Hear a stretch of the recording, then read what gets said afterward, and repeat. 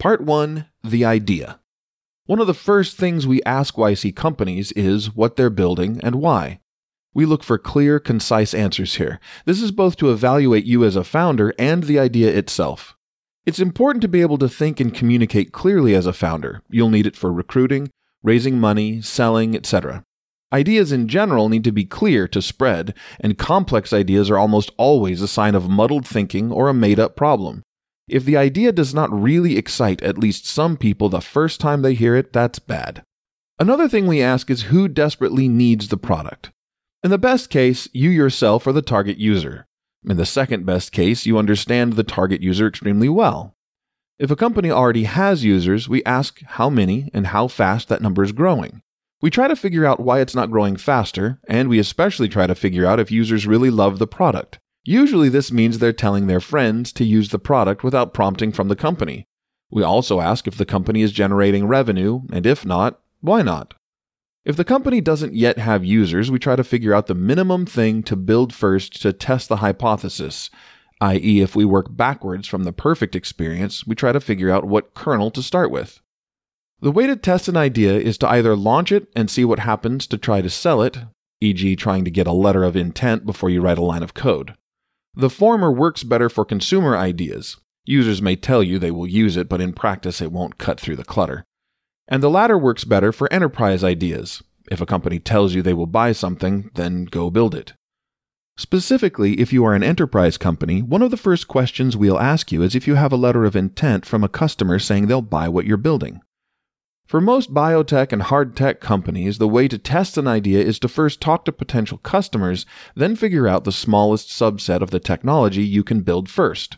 It's important to let your idea evolve as you get feedback from users. And it's critical you understand your users really well. You need this to evaluate an idea, build a great product, and build a great company.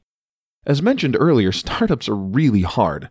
They take a very long time and consistent, intense effort.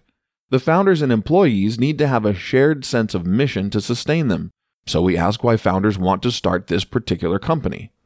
We also ask how the company will one day be a monopoly. There are a lot of different terms for this, but we use Peter Thiel's. Obviously, we don't want your company to behave in an unethical way against competitors. Instead, we're looking for businesses that get more powerful with scale and that are difficult to copy. Finally, we ask about the market. We ask how big it is today, how fast it's growing, and why it's going to be big in 10 years. We try to understand why the market is going to grow quickly and why it's a good market for a startup to go after. We like it when major technological shifts are just starting that most people haven't realized yet. Big companies are bad at addressing those, and somewhat counterintuitively, the best answer is going after a large part of a small market. A few other thoughts on ideas. We greatly prefer something new to something derivative. Most really big companies start with something fundamentally new. One acceptable definition of new is 10 times better. If there are 10 other companies starting at the same time with the same plan, and it sounds a whole lot like something that already exists, we are skeptical. One important counterintuitive reason for this is that it's easier to do something new and hard than something derivative and easy. People will want to help you and join you if it's the former. They will not if it's the latter. The best ideas sound bad, but are in fact good. So you don't need to be too secretive with your idea. If it's actually a good idea, it likely won't sound like it's worth stealing. Even if it does sound like it's worth stealing, there are at least 1,000 times more people that have good ideas than people who are willing to do the kind of work it takes to turn a great idea into a great company. And if you tell people what you're doing, they might help.